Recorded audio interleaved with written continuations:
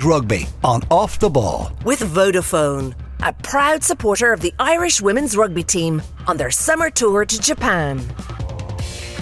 It's Wednesday night rugby, but you're getting it 24 hours early on a Tuesday. It is time for us to look back on the second game of Ireland's tour of Japan. The series ending up 1-1 after the hosts beat the tourists by 29 points to 10 on Saturday morning. So it's a very contrasting conversation we're likely to have now with former Ireland prop Fiona Hayes, who's here with me. Fiona, how are you getting on? Hi Will, how are you doing? We were talking obviously with huge praise with the way that Ireland had played in the first game in Shizuoka, but when it went back to Tokyo last week, there's probably two sides to it as to why the result was different. Japan were a lot better and Ireland probably didn't click in the same way, particularly in the forwards, I think, compared to the first test. Yeah, it was definitely a mixture of both, Will. I think looking even at the start of the game, I thought a lot of the girls looked tired. You know, it's their first tour traveling away. Maybe they've been gone 2.5 weeks.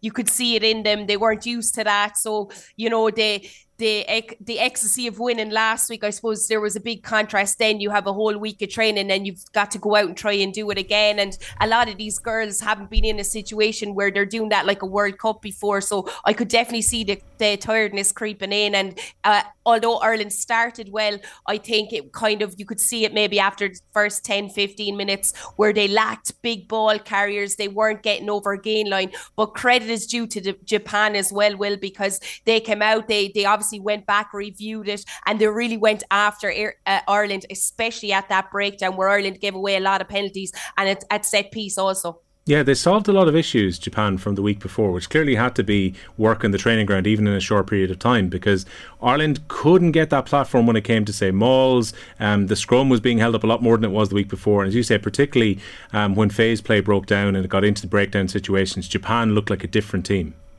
Yeah, completely different team. I think they gave Ireland a little bit too much respect last week. I thought they probably thought that Ireland would attack Greg McWilliams' style. He'd really go after the outside channels, and they seemed to let Ireland have the ball anywhere kind of in the middle of the pitch. They weren't contesting that ruck, and therefore that gave Ailsa Hughes and Dana O'Brien easy ball to play off and a lot more space. But we saw this week they went back and changed their game plan, and they really attacked Ireland there, and you could see the girls were slightly tired and some of the clean-outs were late, and it just meant that there was a lot of messy ball throughout the game. Yeah, Nicola Friday's comments, the captain after the game, she said, quote, "I think it was probably just a case of the speed of ball that we were playing. They were catching us out. We were committing silly errors that we should still be able to fix on the pitch. That has to be a learning curve for us as a team as well." She said, "You have to be able to react to scenarios that are there in front of you. One week a referee may well be in your favour, the next week maybe not. You have to be able to play the game that's in front of you. That's what's so frustrating, but we'll definitely be taking learnings from it." And I think that is the case to a large extent. They were not getting the ball out to the backs in the same way that they were the week before. That speed of ball was just down dramatically. Yeah, it was crazy. I think it was a lot of the rucks were maybe 5, 6, 7 seconds, which is far too long when you've a defence set and rushing up on top of you, which the Japanese defence were doing. So you barely saw the ball getting out to Aoife Dalton. It was kind of stopped dead a lot of the time at Enya Breen, or else what was happening is forward carriers were coming around taking that ball on, but obviously they were taking it on kind of static at times because the rucks were so slow, and therefore they weren't gain line. And that's what I think cost them, because they didn't know how to change that. They didn't look like a team that were able to fix it on the day, but that's what these games are about. They'll take these learnings and they'll go back and review and see what options they could have done to change how to speed up that ball coming out of there. And particularly when it comes to learning, we've got players who, we spoke about it last week, so many new caps that have come in over the last little while, and then so many players that have got less than 10 caps. They were pretty much blooded over the last Six Nations campaign, so it's a very, very young looking side. Sometimes it almost feels like a cliche when we say learnings, but genuinely when you have players with that little international experience, they are going to learn a lot from the two games here. Definitely, and as I said last week as well, Will, you've some players, you know, the 19 and 18-year-olds, and especially Dan O'Brien. She hasn't even played AIL or played. She's played under 18 interprovincial rugby, but she hasn't played adult rugby. So, like, she's going to take massive learnings from this. And I mean, I spoke last week about her boot, and she was another player. She had a beautiful 50-22 in the game as well, and she looked unnerved by it all. There was an onslaught of Japanese players constantly trying to attack her, but I thought she still had that composure about her, and she can only get better and better. How much of a loss was Sam Monaghan, though? You were talking about how well she had played last week and the partnership between her and Friday in the engine room of the forwards. And in this case, Hannah O'Connor had to move. Now, that's not an issue with the way that Hannah O'Connor played, but again, you're taking away one of your most important back row players to fill that gap. And I felt at least that Monaghan's absence was really felt during the game as well.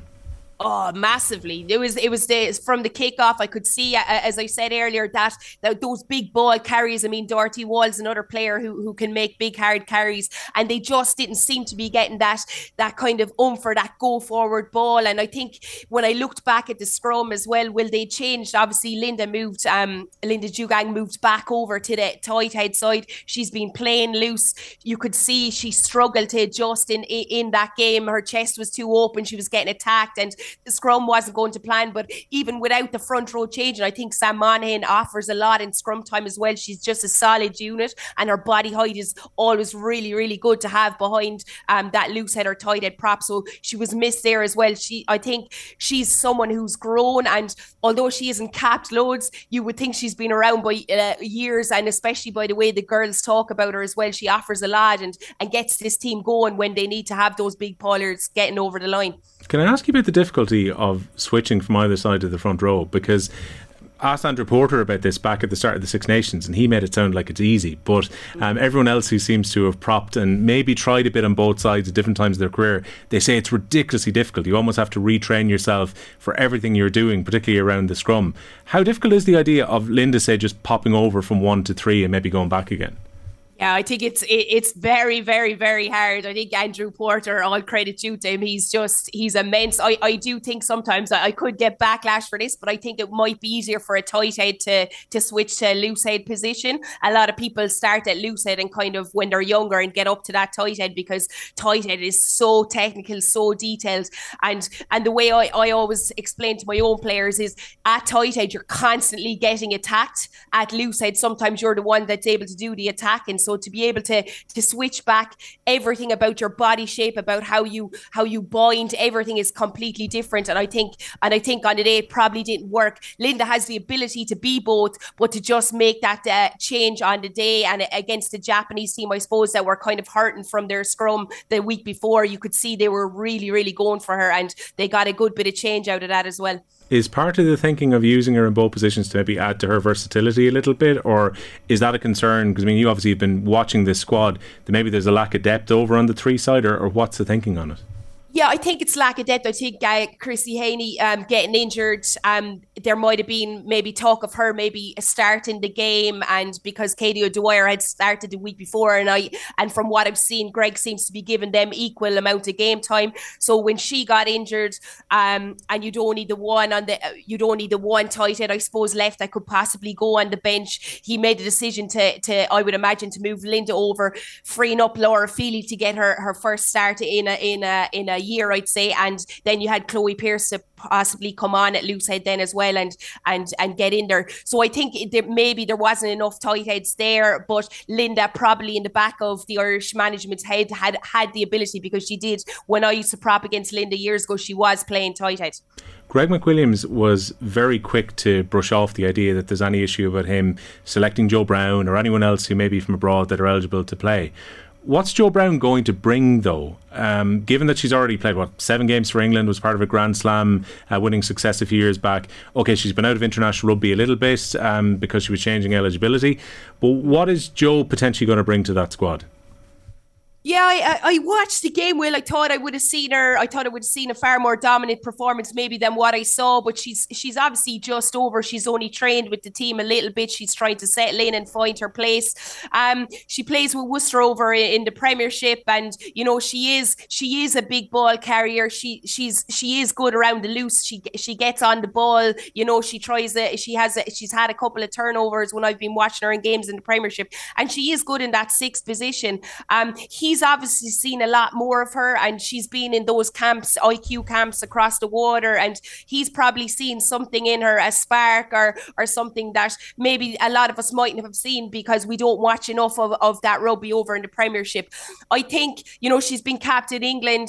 He's he's really seems to be investing in her, because I know there's a lot of talent around the country, and he's brought in girls that are aged 18, 19. So it's obviously something Greg's seen that he really wants to add to his team and make that she's made that change over now, and you could see by him giving her the nod and giving her the start that he wants her to be part of probably the next Six Nations going forward. Because I think we can conclude that he feels that she's a lot to add, because the back rows in area of Ireland had plenty of good players, and okay, some of them have retired in recent times, that we're adding that bit of extra depth, but it's not a position where Ireland were in a bad position. So he obviously feels if he's going to bring her in, play at number 6 and put faith in her now, that she's going to be worth it as a longer term project, let's say.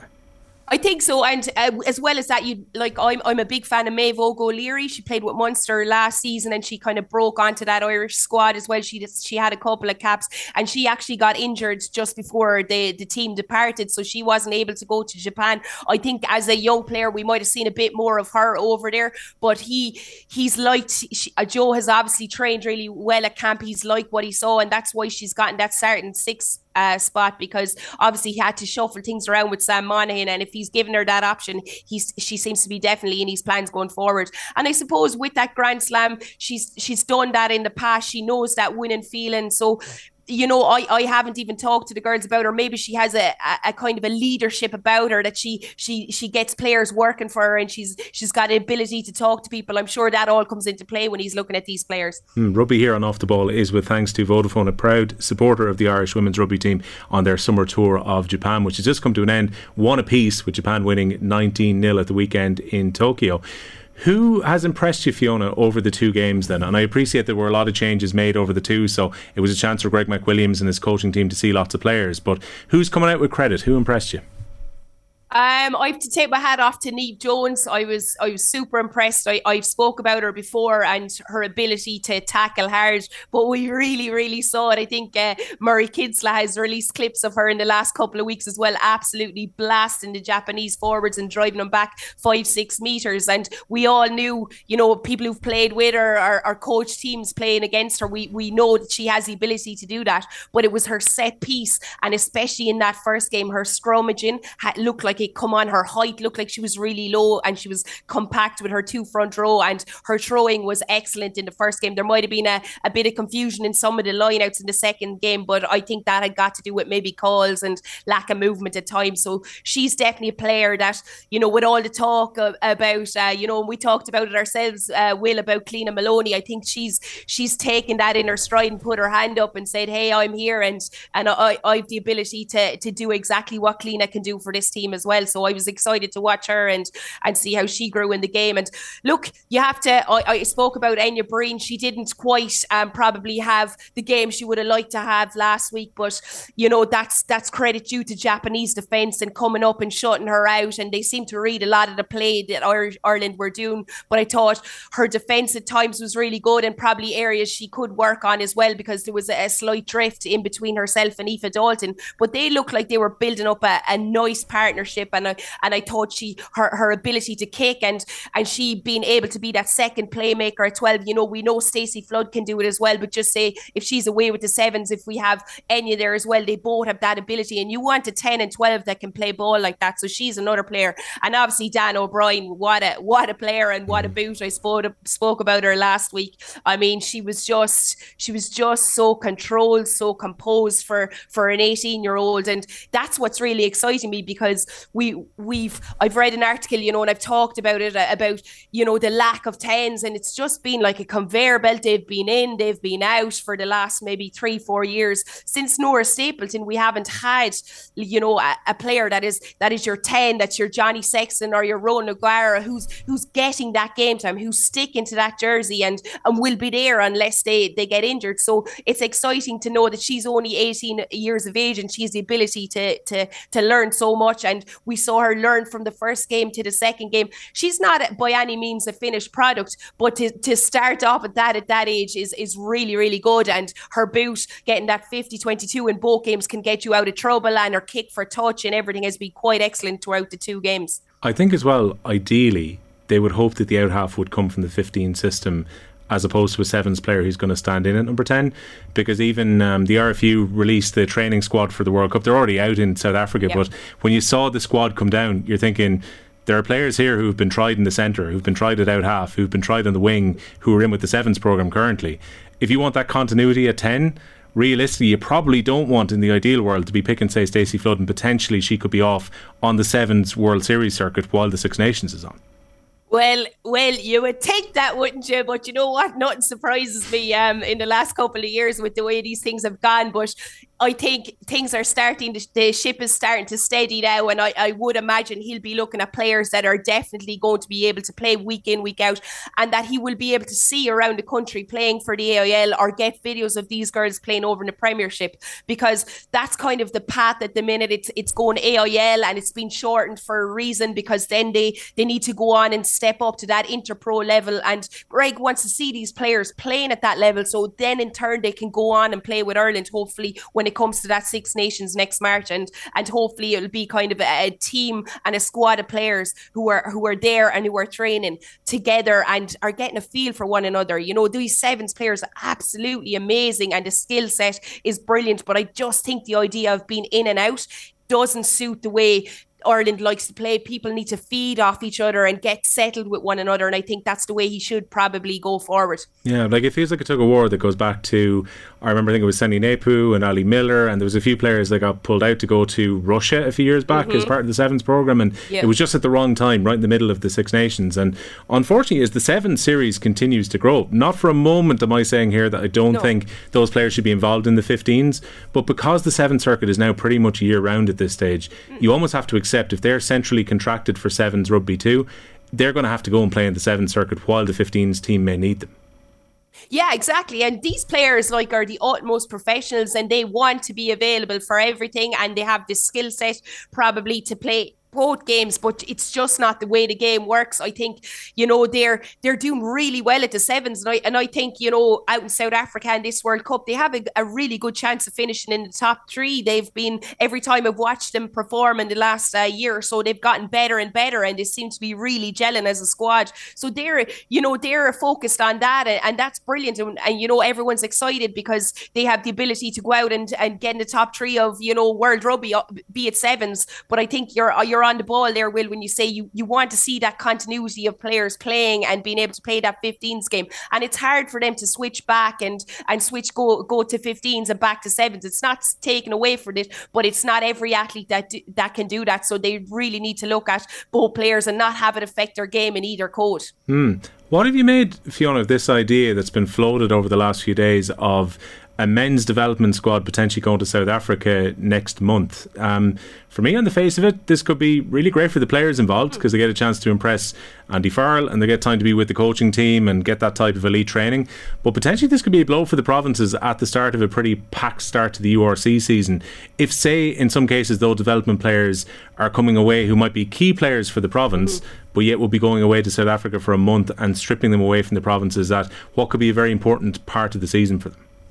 Yeah, it's a funny one. Well, when I heard it first, I was very excited at the prospect. You know, you've a lot of young guys that you want to see. You've got Thomas Ahern, just say, for instance, down in Munster, and you know, he mightn't be seen week in, week out playing with Munster, or even the likes of Josh Wycherley at Loosehead. And these are the guys you want going away and tour and being able to, Andy Farrell, be able to see them up close and personal, see how they perform. Although they mightn't be the starters for Munster, that they have the ability to stay in his head when it goes forward to picking squads, you know, even travelling squads down the line. But I completely understand the provinces. It's packed for them, and you know, you don't know what injuries guys could pick up. An injury one week and you could be down two loose heads, and the other guy could be over at this emerging team going over at Ireland. So it's a funny one. I think they'll probably get together and talk to the provinces, and if guys are starters for the province, I imagine they might miss out, and it might be just a very young group that's going, and we might see a lot of the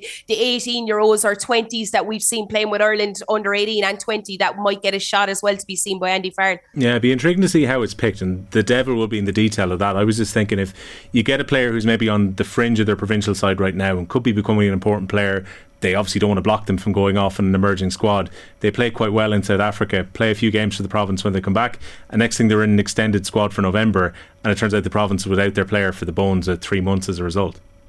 Yeah, you see, there's all those logistics. They mightn't even be there, but they could be needed further down the line. But I look, that's the way rugby is going. We've talked about, having the academies there, having, the provinces there, so that these guys are ready to make that step up to international level. It's not 3 games they need to settle in, but they can have that one game and be at that pace. And I think tours like this, they will learn exactly how to travel together with teams. They'll learn exactly the systems that Andy Farrell wants to play, and they'll see what it's like in that environment, and especially across in South Africa where they'll be playing. I think it's 2 or 3 very physical teams, so it would be good for them. But you can understand that the provinces might be a bit annoyed, especially when it comes to lads that could be called up in that window for those November internationals when they're needed at home. Yeah, let them sit down with the RFU and work out exactly who has to go. Rugby here and Off the Ball with thanks to Vodafone, a proud supporter of the Irish women's rugby team on their summer tour of Japan. Fiona, I want to ask you about Argentina as well and the Rugby Championship, the position that we're in right now, where the focus is obviously on New Zealand because of their now poor home record by their own very, very lofty standards. But what a result for them at the weekend, and to set up the Rugby Championship so beautifully now as well. Michael Cheika and Felipe Contepomi's side sitting top of the table, backing up that win against Australia to show that that was no flash in the pan. And now I think they can go and attack this second game against New Zealand this weekend.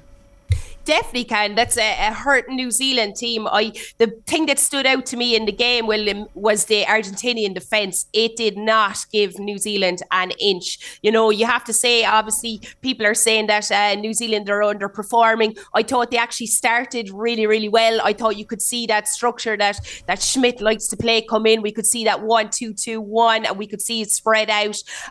But that Argentinian defence did not give them an inch. They could not get ground, in those big ball carriers, and all credit to them. They some of the tries they scored as well. They are not afraid to attack from inside their 22, and we could see there was even a couple of times where they got they left their own 10 metres out and got down inside the All Blacks 22, and it was like it just maybe a small little error could have resulted in another try again. They're probably the most exciting team to watch at the minute in World Rugby. I think they're gelled together defensively, really, really good, but their kicking game, we've known from Argentina for years, is excellent, but they now look well coached, and their discipline was excellent throughout the game as well, especially in the last 10 minutes, which the All Blacks can't say the same thing. Yeah, I kind of thought last 25 minutes, half hour of the game, you're thinking this is the real test of where Argentina are at. You've nudged a point ahead, but can you actually hold on? And I thought, to their own massive credit, they got a lift every time that they won a penalty or if they turned over the ball, and they won plenty of penalties because of how good they were defensively.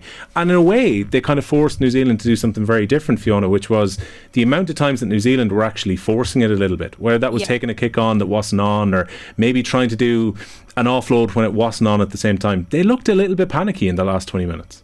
Yeah, I was the exact same as you. I really thought, I thought the All Blacks, because they'd started well, I thought that maybe, they brought on their subs, which their bench was quite strong. I thought that they were probably going to finish the stronger team, but with every single penalty that Argentina won, they just lifted them up, and you could see the brotherhood amongst them. They were tapping each other on the back every scrum. They didn't start so dominant, but they gained their ground. They got their feeling, and I thought their scrum near the end was really, really good as well. It's funny, this All Black team, people have been saying maybe in the last few weeks or the last few months, that that they're very structured sometimes, and that they're not doing those offloads that we used to see, but they definitely tried it in this game, and you could see the Argentinian defence put serious pressure, and they're not going to hand. Their skill set just doesn't seem to be able to take that pressure at the minute, whatever's going on. It might be a slow process as well, Fiona, with New Zealand, because I saw some of the statistical breakdowns on what they did in the first half particularly, and there was a lot of what we would call Joe Schmidt ball in the first half. You could see slowly but surely that's coming in, but there's only so much that Joe Schmidt can do in a short period of time. It's probably going to take a little bit longer to actually see the imprint of his attack and maybe a bit more control with what the All Blacks are doing. That might take more than just a few games to get that together.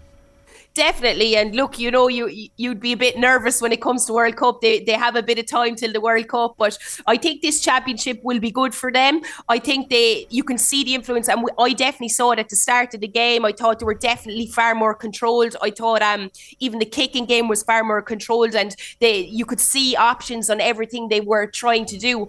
In previous games, I'd seen one out runners, one out attackers that were getting easily turned over.